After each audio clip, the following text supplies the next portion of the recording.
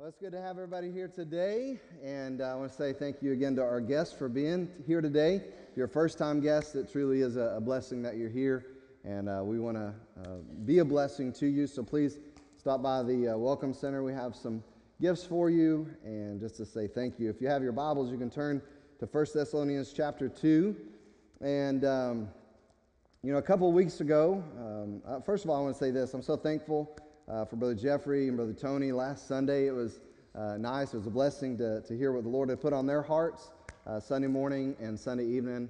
And I love preaching God's Word, but I also love hearing God's Word preached. And so it's a blessing to be able to do both of those things. But when I was preaching last a couple weeks ago, we were in chapter 1, and there were 3 charges that we saw out of that first chapter. To remind you of that, if you were here, if you weren't here, this is what we talked about. The first thing was this: our faith and faithfulness to Christ should be increasing. In light of the end times, in light of the fact that we're, of course, drawing closer to Christ's return with every day that we have, our faith and faithfulness to Christ should be increasing.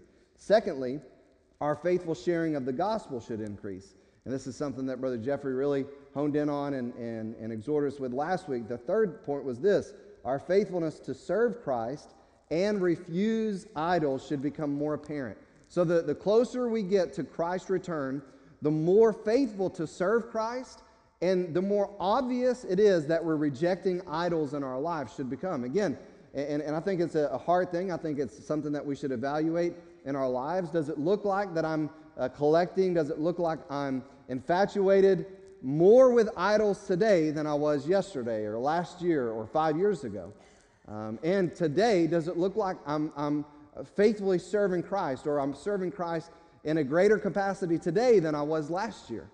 And I think it's so important for us to understand to do that evaluation on a regular basis, because it's so easy for our flesh to get lazy. Can we say amen? It's so easy for all of our flesh to get lazy and say, I really don't feel like doing this. When we do that, we forget that the Savior went to the cross, bore our sin, bore our shame to give us freedom. Freedom for what? Galatians chapter 5 verse 13 says this: don't use your liberty for an occasion of the flesh, but by love serve one another. We are to use this liberty that we have in Christ, that He's afforded to us, to serve Him, to serve one another. And again, I'm going through this letter for a specific reason. In this study, we're only, sermon 7 in it, but I said that I want to look at foundational things about the end times, and we did that a little bit in the beginning. I want to look at some of the fundamental truths. We've already done some of that, and we're going to do that a little bit more. And then we're eventually going to get to the future hope of what it means for Christ to return for the Christian. And, this letter, I'm crackling, right? Yeah? Is that better? Yes? Good? All right. Thank you. Interesting when tips pop up on my screen. Very thankful for them. But this letter contains several elements as well as instructions and encouragements that we can take for us. Again, it was written almost 2,000 years ago, but we can take it today and apply it in our lives, no question. As I said last week, Brother Jeffrey preached about the importance of sharing the gospel in the end, and it's so vital for us to do that. As I said, our flesh gets lazy, and I've challenged our church before: when's the last time that you've taken an invite card and actually invited somebody to church? When's the last time that you actually grabbed a gospel tract and handed it to somebody? Not just taking it and thought, well, I hope to give it. No, I'm going to give the gospel to somebody this week. And then even further, when's the last time that you intentionally tried to have a conversation with somebody so that you would prayerfully have an open door to share the gospel with them?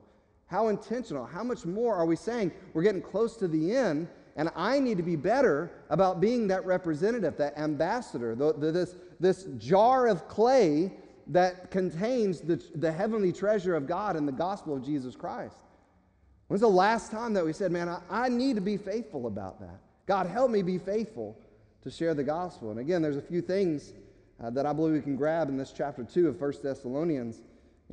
Paul began with the ministry that they had there and how he came to them. Again, the context: in light of the end times, that's basically the context. In light of the soon return of Christ, For these Thessalonian believers, they thought the day of the Lord had already come upon them. And so for them, there were problems that were increasing. There was persecution that was increasing. There was difficulties that were increasing the further they went along in their faith. And for us, in many ways, and maybe not many ways, some ways, I think it's similar. Because you and I don't have to worry about persecution. We don't have to worry about going out and saying, well, if I do this today for the Lord, I might get thrown into prison. Well, if I do this for the Lord today, I might end up, my family might, we might lose our home. They may come and burn our home to the ground. We don't live like that. But the culture we are living in, no doubt, has challenges. Here's the reality of it, is you and I are living in a time where the culture that's controlled by the enemy is being very conditioned. It's being conditioned away from God. It always has been because it's under the power of Satan. But our culture that you and I, most of us grew up in, now the young people in here, this is all they know, but you and I grew up in a different culture. We had a different set of standards and morals that a lot of people embraced as we were being raised, as we grew up. There were some common courtesy things that were going on back in the day, and so today we're living in a different time where the culture is being conditioned away from God, and specifically conditioned away from His truth and conditioned away from His righteousness. Right? There's so much that's being exalted in our world today that is evil and unrighteous in the sight of God. Everywhere you look, there's a promotion of ungodliness. You can't even hardly drive down a highway without seeing the promotion of ungodliness. Just about every major corporation is a part of this agenda, of this conditioning that we see. Every outlet that we get information from, whether it's social media or media, is a part of promoting, whether it's transgenderism or homosexuality, even pedophilia today. I'm going to throw this in there because it's true. Critical race theory. Everything that embraces ungodliness. And the reason why I say that is because God, the things that make us unique are not to separate us but unite us. And we have an ungodly agenda that's being promoted and taught that's seeking to divide even the people of God by the color of their skin. That's ungodly. That's unrighteous. That's of the enemy. So what do we do as Christians? As we move closer to the end, what do we do in light of all this?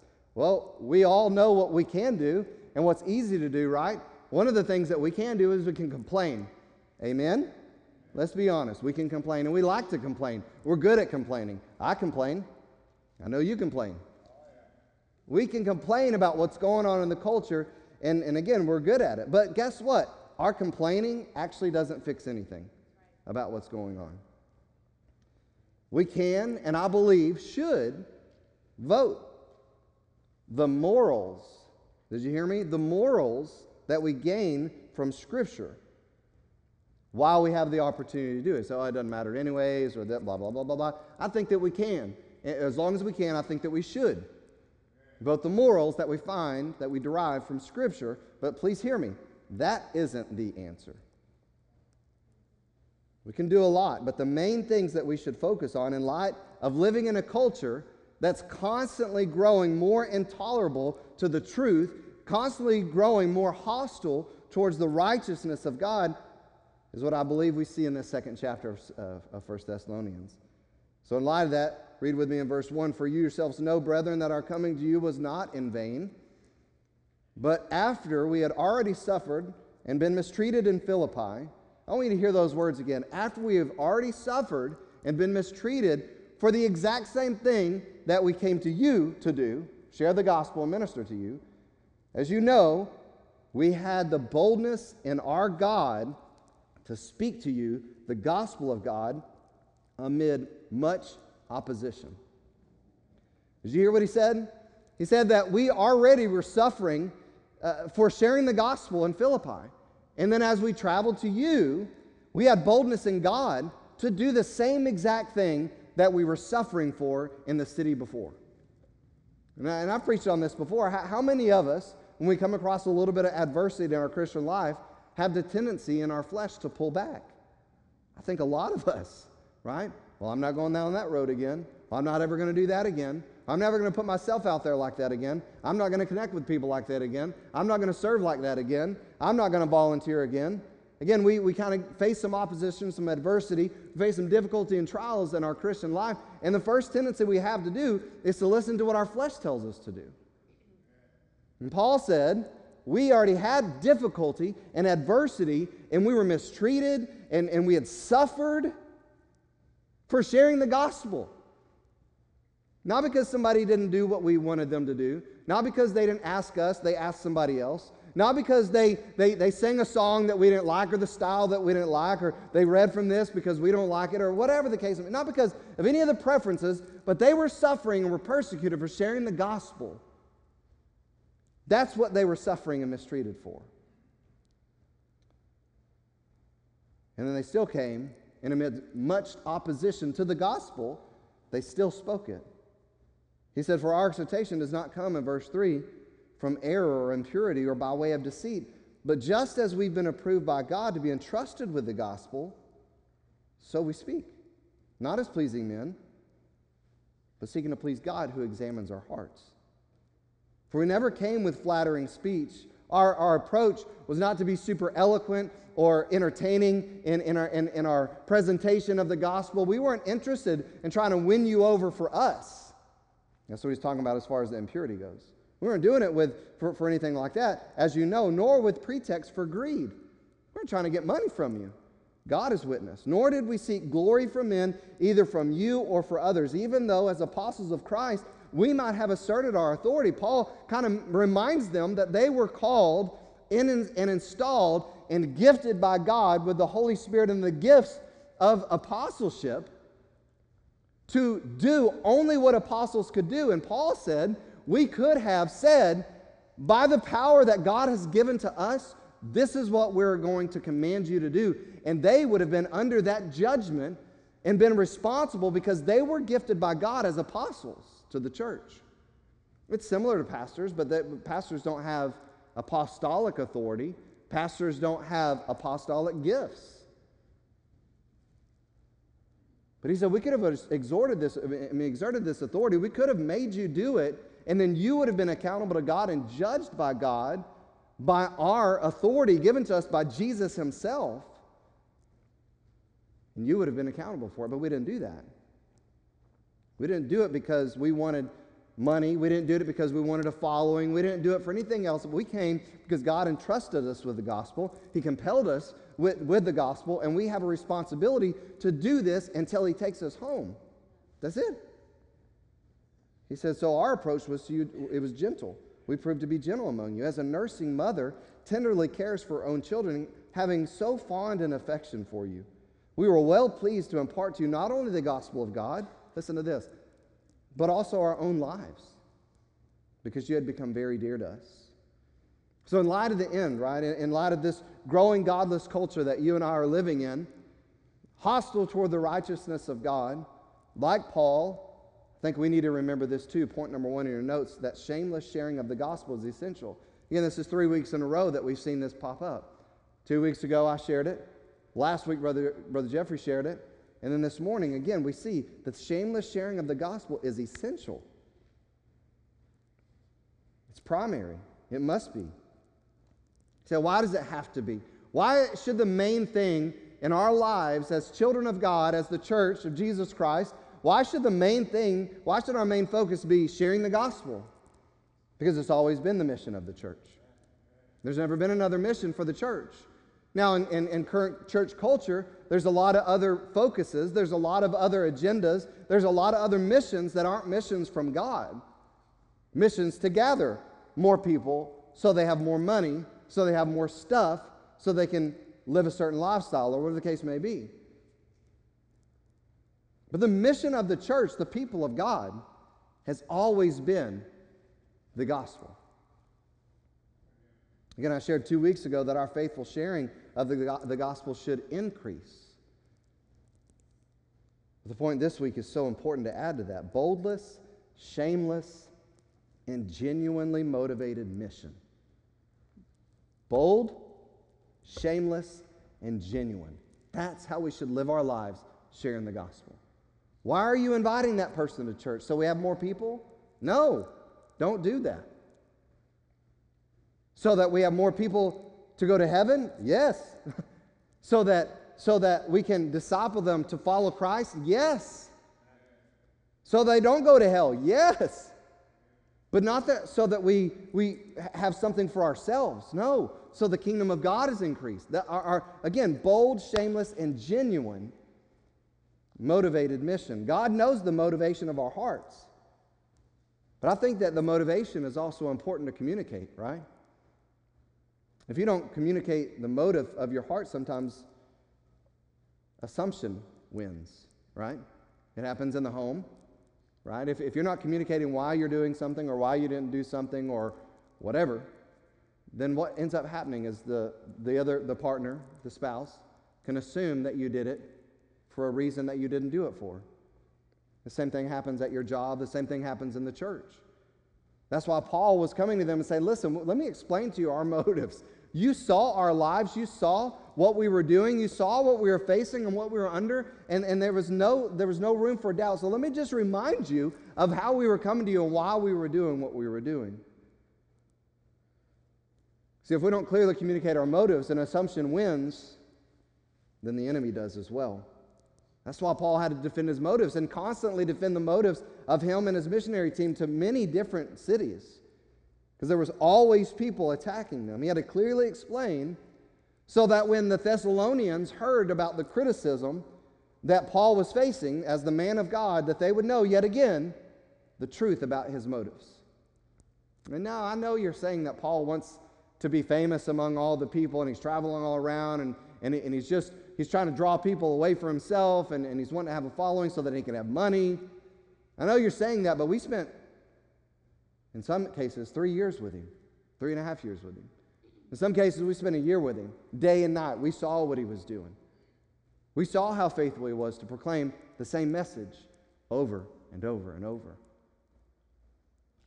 But notice what Paul communicates again in those few verses. The first thing is that, again, they had just experienced the suffering. They just had been mistreated for sharing the gospel, but it didn't keep them from sharing. He was reminding them about this as far as their motives. That proved, in the least, that their motivation wasn't about themselves and it wasn't about their comfort. Similarly, we have to remember that regardless of what you and I endure,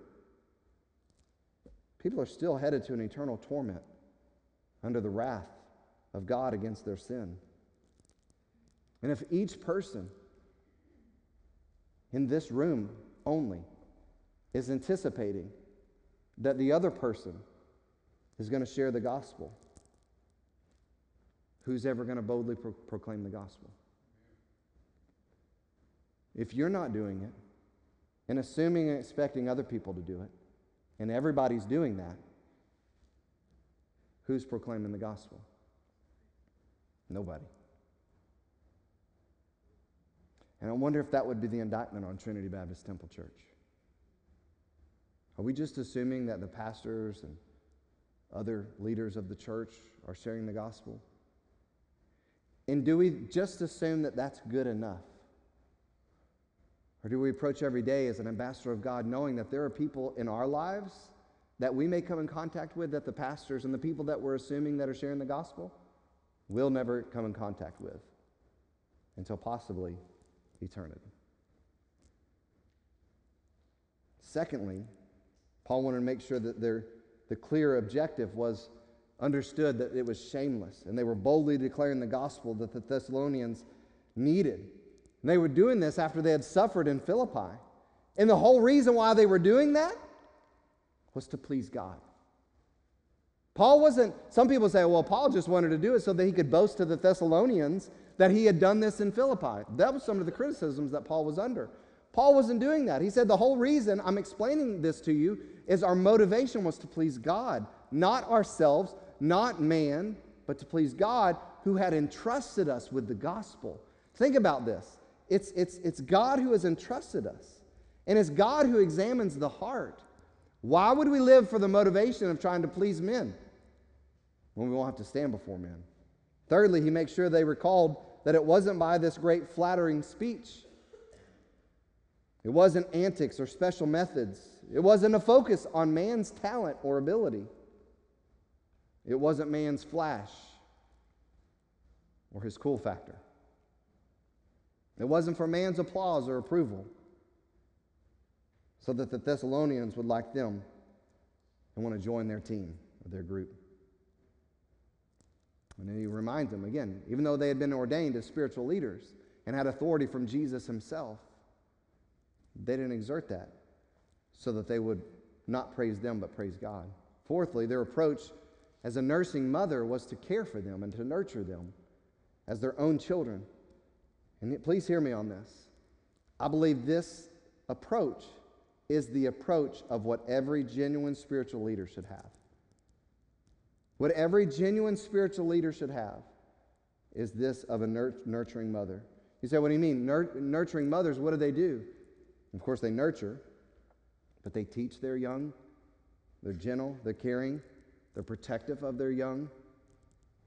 They referee disputes with their young. They correct errors with their young. But with fond affection, like a nursing mother, it drives these things, and it's what drove Paul and his team to shamelessly share the gospel the way they did. Our approach to sharing the gospel, why we do it, as Jeffrey shared last week, should be love. Why are you inviting your neighbors? Why are you inviting your coworkers week after week? Why are you faithful to the Lord, and why are you praying for their soul, and why are you inviting those strangers that you come in contact with? Why are you sharing the gospel, and why are you trying to initiate gospel conversations? It should be because the Lord has entrusted you with it and because you love other people. In this text today, we see the nature of that bold sharing of the gospel again. Again, this love, this affection, this motherly nurturing, not to please others, not to have a name among men, but for the Savior himself who's entrusted us. As I said, Romans chapter 1, verse 16 says this, "For I'm not ashamed of the gospel." Look what these words say. You know, I've read this. We all know this. Many of you could recite this. You know this very well. But I want you to listen to the words very intently again. "I'm not ashamed of the gospel, for it is the power of God for salvation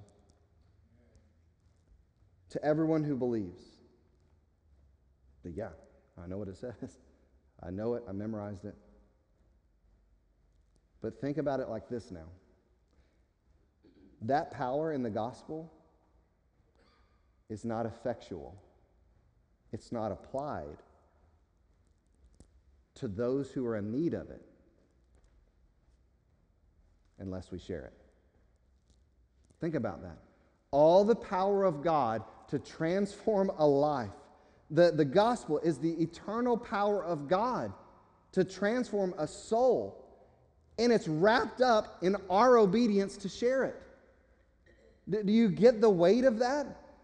The power that transformed you and I. We had to hear the gospel. Man, we heard the gospel that Brother Jeffrey shared last week. Somebody had to share it with us. But that was what was containing. That was what was holding it back. Somebody had to proclaim it. Somebody had to share it. Somebody had to give it. Somebody had to give us the gospel before the Lord could use that, and the Holy Spirit could convict us and draw us and cause us to surrender our life to Him. All the power of God, the eternal power of God, who spoke everything into existence, didn't lift a finger, spoke it all into existence. All the power of God to radically make all things old and make all things new in a person's life. All of it wrapped up in our obedience to share it, or our disobedience to not share it.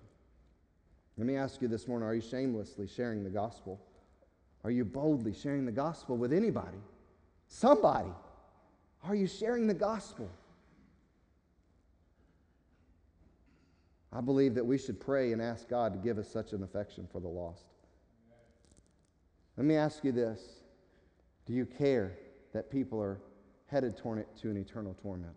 And I know mentally and even emotionally, you may say in your mind, like I say, when I hear a question like that, yes, I do. I don't want anybody to go to hell. I don't want anybody to suffer the wrath of God for all of eternity with no hope of relief ever. I don't want anybody to do that. Except for maybe that person. No.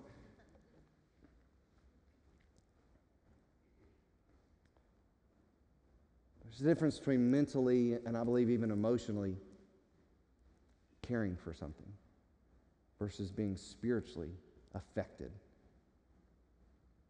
And I believe you and I, as the people of God, need to be closer to what Paul and his team were, and I believe they were spiritually affected by what not only Christ had done for them, but what he had entrusted them with and called them to do. So much so that they were willing to leave one city after being tormented and mistreated and suffering to go to another city to do the same exact thing, and mind you, to experience the same exact thing that they had experienced in the city before.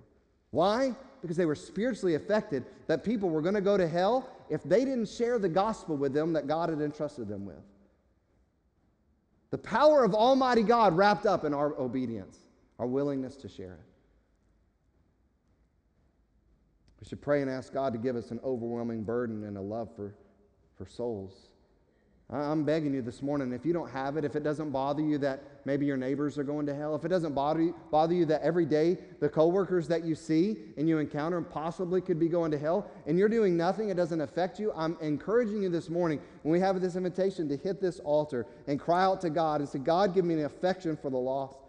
Help me be spiritually affected. God, break my heart. Give me an overwhelming burden and love for lost souls so that I'll do something. The only thing you've called me to do.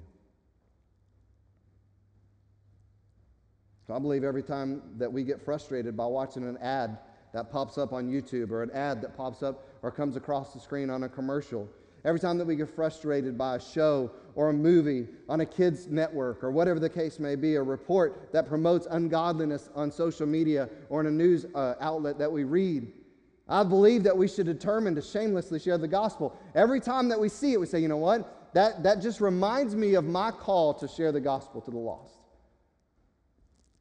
Not that I'm going to go out there and blast it on Facebook and say, bless God, blah, blah, blah, blah, blah. No, hey, I'm not saying there aren't times for us to stand up for truth and to call out ungodliness and call it what it is and sin what it is. Absolutely. But what we've been called to do is to share the gospel. So every time you say, well, I just saw this and it just makes me, why don't you say, God, bring somebody in my life or open my eyes so that I can see somebody I can share the gospel with today. Help me do something to actually go towards the solution. The gospel is what changed hearts then. It's what changed cities and radically transformed people back then, and it's still what it is today. But if we don't share it, we can't do it. You have a lost loved one? Are you waiting for somebody else to share the gospel with them? I've been guilty of that before. Shamefully guilty of it. In verse 8, having so fond affection for you, we were well pleased to impart to you not only the gospel, but our own lives also. We already read this, but because you had become very dear to us. For you recall, brethren, our labor and hardship, how working night and day, not as so as not to be a burden to any of you, we proclaim to you the gospel of God. You are witnesses, and so is God, how devoutly and uprightly and blamelessly we behave toward you believers. Just as you know how we were exhorting and encouraging and imploring each one of you as a father. Now we switch over to a father, his own children, so that you would walk in a manner worthy of the God who calls you into his own kingdom and glory. What a beautiful statement from the Apostle Paul. Of course, inspired by the Holy Spirit, that's why it's beautiful. So you know what we were doing. We were not trying to take advantage of you. We were not trying to take money from you. You saw us every single day working day and night with our own hands, whether it was making tents or trying to make a living ourselves. You know we didn't do that. And you know how we treated you and how we instructed you and exhorted you and implored you to walk in a way that you would please God, the one who called you into his kingdom and glory.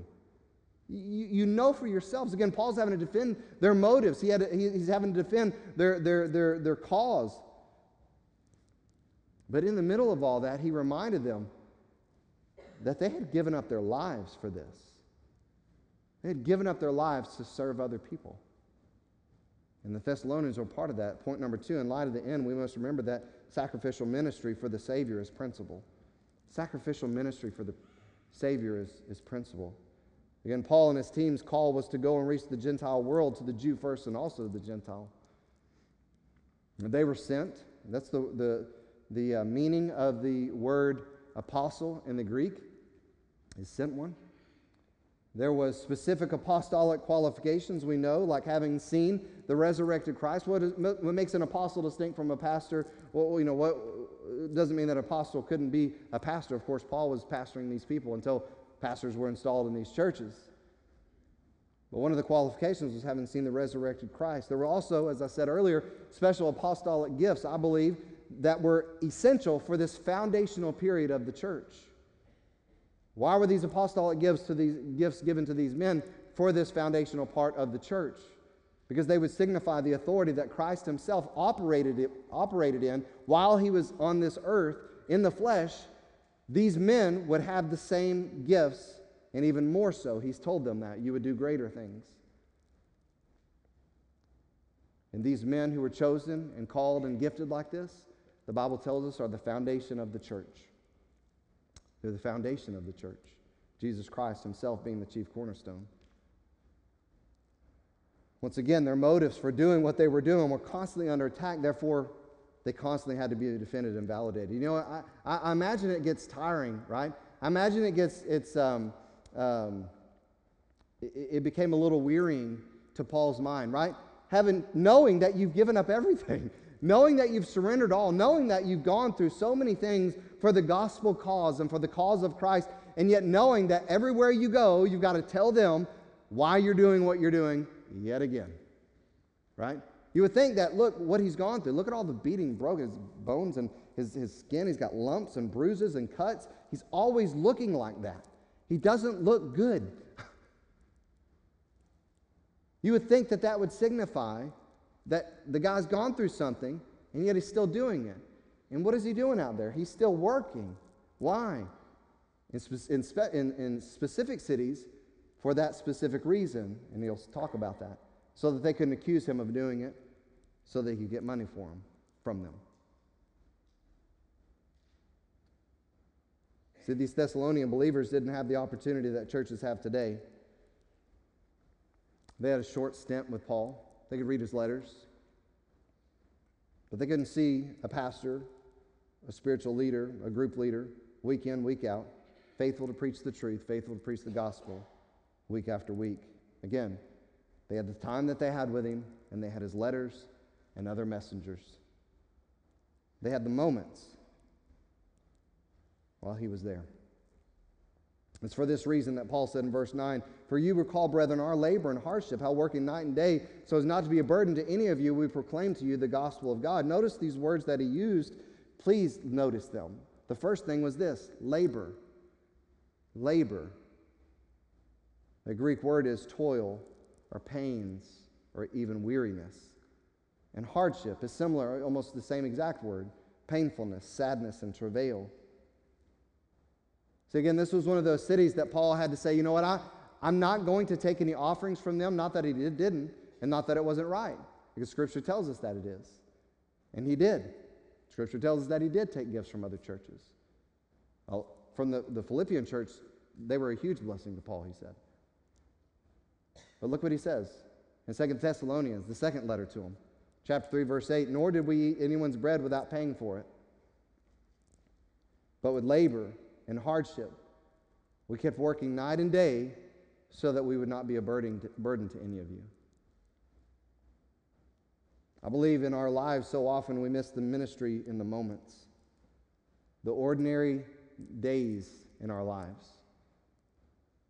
You don't have to be an apostle. You don't have to be a pastor. You don't have to be a missionary to labor in hardship for the Savior who died for you to be forgiven.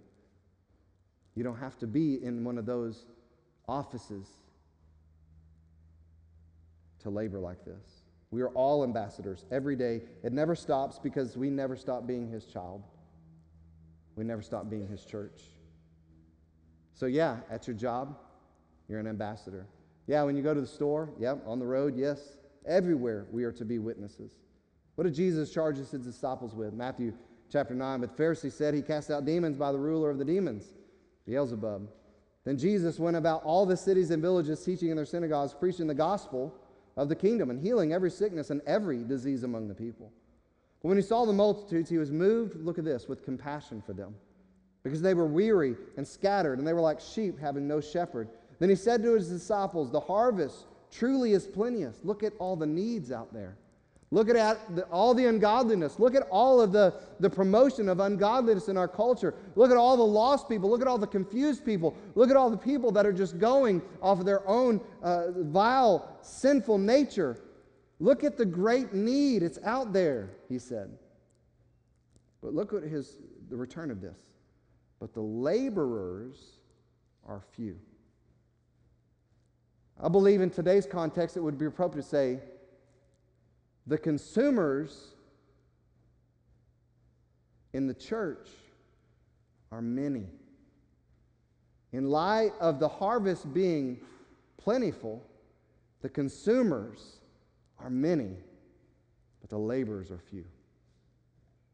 There's a lot of people approaching their Christian life, a lot of people approaching church, the family of God, as a consumer, not a contributor. What are you doing for the Lord? How are you serving Him and His people? How are you advancing the gospel of Jesus Christ? He says, therefore, pray the Lord of the harvest to send out laborers into His harvest. We've, again, adopted a temporary earthly mindset of our time on earth, even as it pertains to our labor. And I want you to hear me on this. I think a lot of us have done this. We've adopted this earthly, temporal mindset while we're on the earth, even as it pertains to the kingdom of God. So what are you talking about? Here's the mindset. Here's the temporal, earthly mindset, that you work hard when you're young so that you can rest and travel when you're old.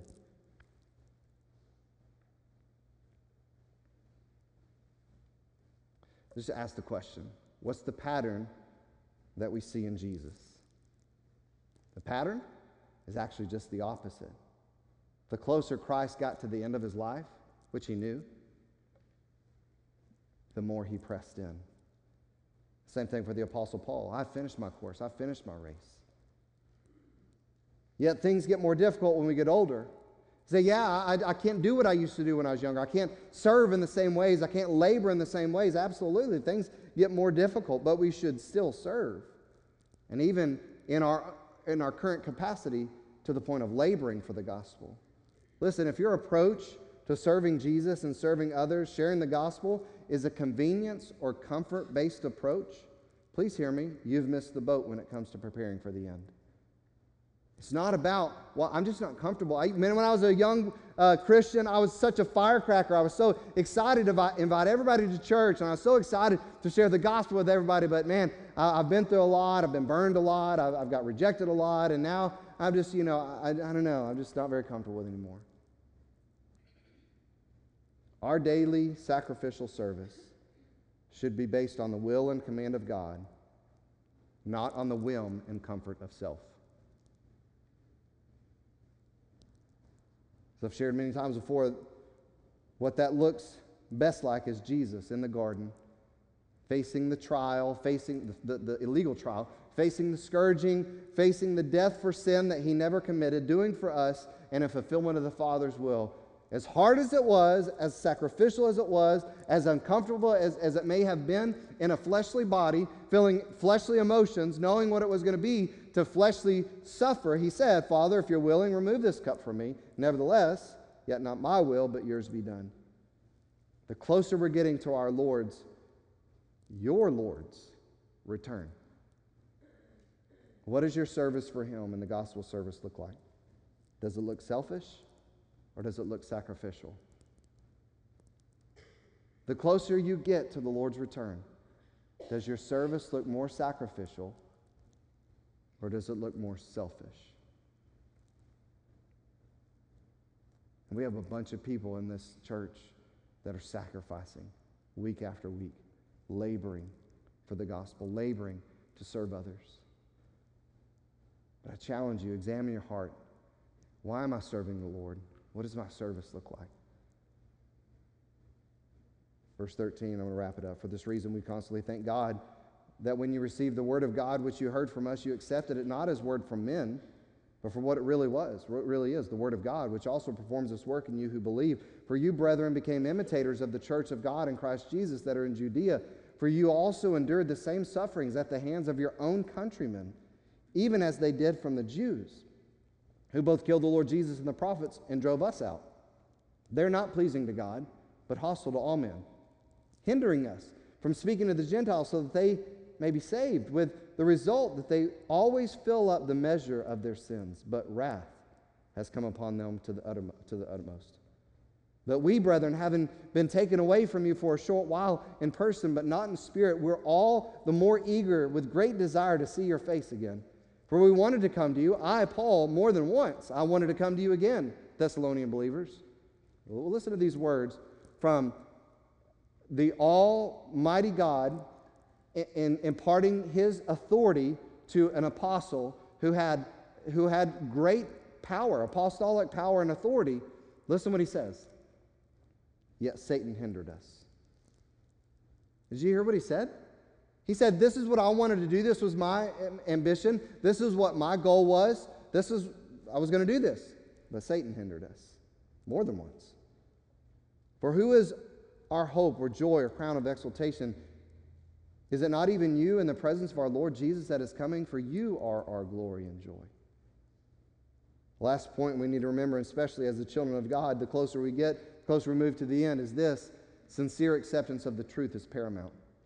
Sincere acceptance of the truth is paramount. The closer we get to the end, man, when the Word of God is preached, when you're in a group and you're listening to the Word of God, when you're having a Bible study, whenever the Word of God is there, available, being proclaimed, whatever, we need to accept it as truth. That is paramount. That we need to cling to the truth the closer we get to the end. So often people receive and accept what they want and refuse what they don't. So often they accept it if it's packaged in a beautiful little presentation. Maybe they hear a pastor preach and they take it as words from man. Listen, please hear me. If it's man's opinion, or if it's man's words, then take it as that. But if that man of God is preaching the Word of God, it's paramount to accept it, sincerely accept it as the Word of God. Jesus prayed in John 17:17, sanctify them in the truth. Your word is truth. James chapter 1 tells us that the person who hears the Word of God and does it is a wise person. But if somebody hears the Word of God and doesn't receive it, doesn't act on it, doesn't obey what God's Word says, it's like a man looking in a mirror, seeing the problems that he's got going on his face, and then walking away ignoring them. We're not going to make it against the enemy of God without the Word of God. Satan hindered Paul, he said. I wanted to do this, but Satan hindered me.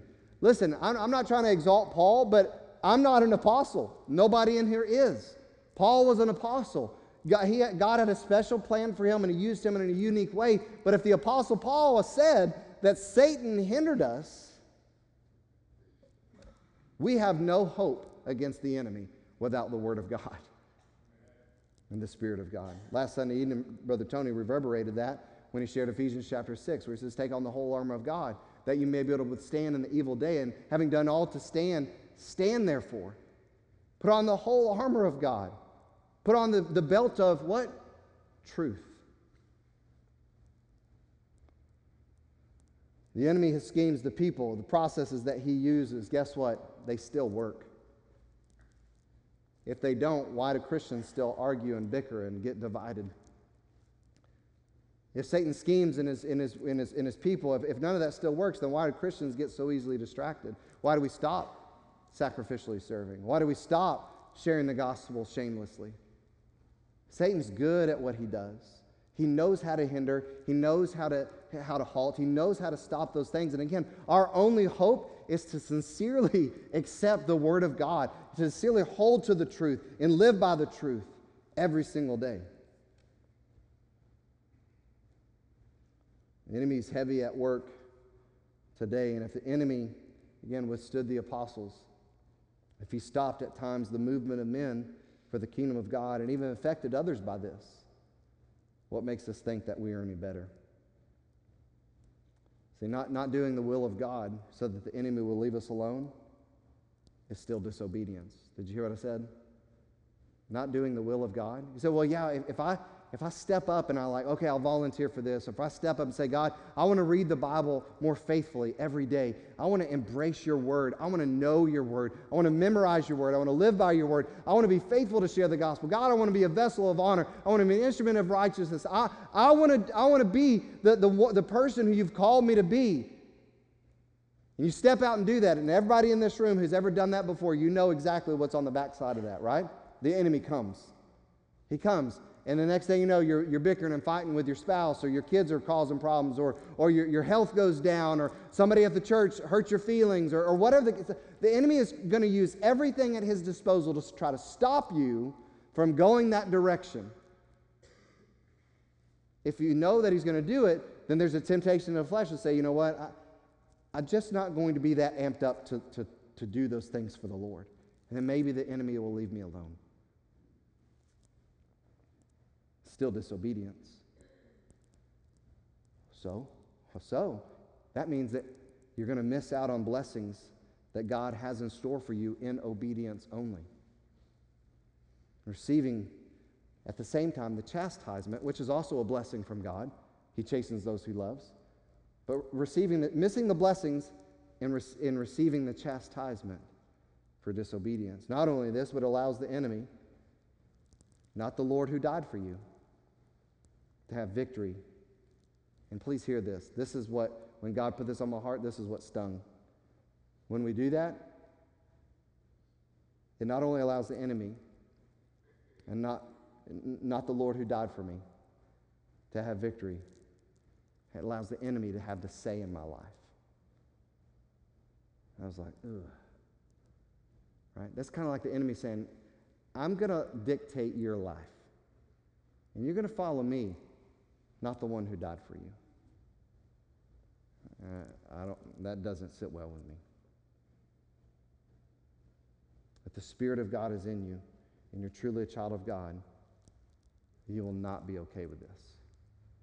And I'm not going to read the other scriptures, but I encourage you to read them. Again, it was recently read in Romans chapter 7, where Paul says, I do the things I don't want to do, and I don't do the things that I want to do, and I find this war that's raging within my members, that with the flesh I obey the law of sin, and with the Spirit I delight after the law of God. And so who's going to help me? Who's going to save me from this sinful fleshly body? And he said, I thank my God through Jesus Christ my Lord. Romans chapter 8 tells us that those who live, who have the Spirit, live in the Spirit. And that if you don't have the Spirit of God, that you're none of His. And so the closer we get to the end this morning, the more opinions will surface. The more lies will be spread. And the more the enemy will attempt to water down the truth.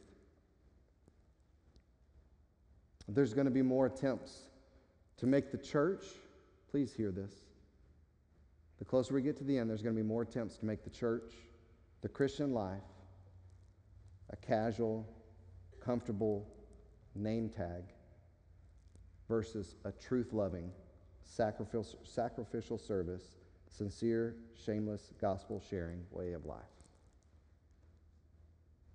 There's going to be a great temptation the closer we get to pull back more. And what we see in Scripture is we should press in more. What group are you going to be a part of? There's only one in that group that's going to be rewarded, by the way. What group are you going to be a part of? If you're here this morning and you're not positive that heaven's going to be your home, we've talked a lot about heaven, we've talked a lot about hell, talked about the gospel. The gospel is simply the good news. The good news is simply this, that we're all sinners. You say, that's not good news. We're all sinners. And we all deserve the punishment against our sin, and we will receive the punishment against our sin one day. We will. Unless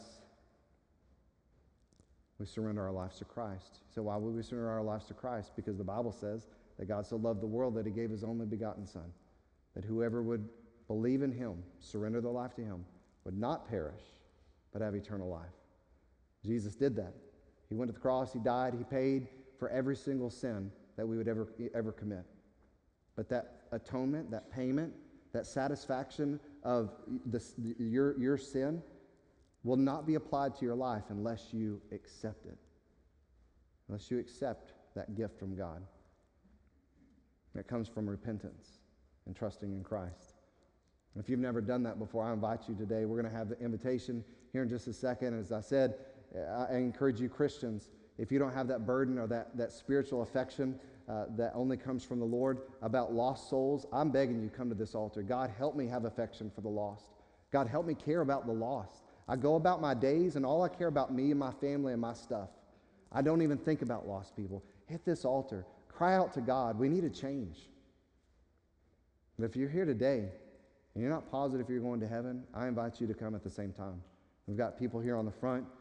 If you're a lady, there's ladies. If you're a guy, there's guys. And we can talk with you and show you in Scripture. And today could be the day of salvation for you. You can walk out of this place and you can say, I know 100% that I'm going to heaven, not because of something I did, but because Jesus did for me. But don't miss the opportunity. Father, thank you for this time. Thank you for what we have experienced. Thank you for your word. Thank you for the time that we've just had all together in worship and song. And again, just your truth. And I pray that we would take these points, that we take this message and apply them in our life. And again, I pray you would move your people. God, that every single one of us in this place who maybe have grown cold and callous toward the lost, maybe we could say, I'm the one who gets frustrated when I see what the world is promoting, but I don't do anything as far as the gospel is concerned about it. Lord God, that we would be honest enough, that we'd be humble enough to come to this altar and bow our knees or to just come before your presence and say, God, I want to change. And again, I pray that if there's somebody lost, that they would come forward at this time as well. We'll praise you for all you do. We ask it all in Jesus' name. Amen. If you'll stand as he sings, I want to invite you to come.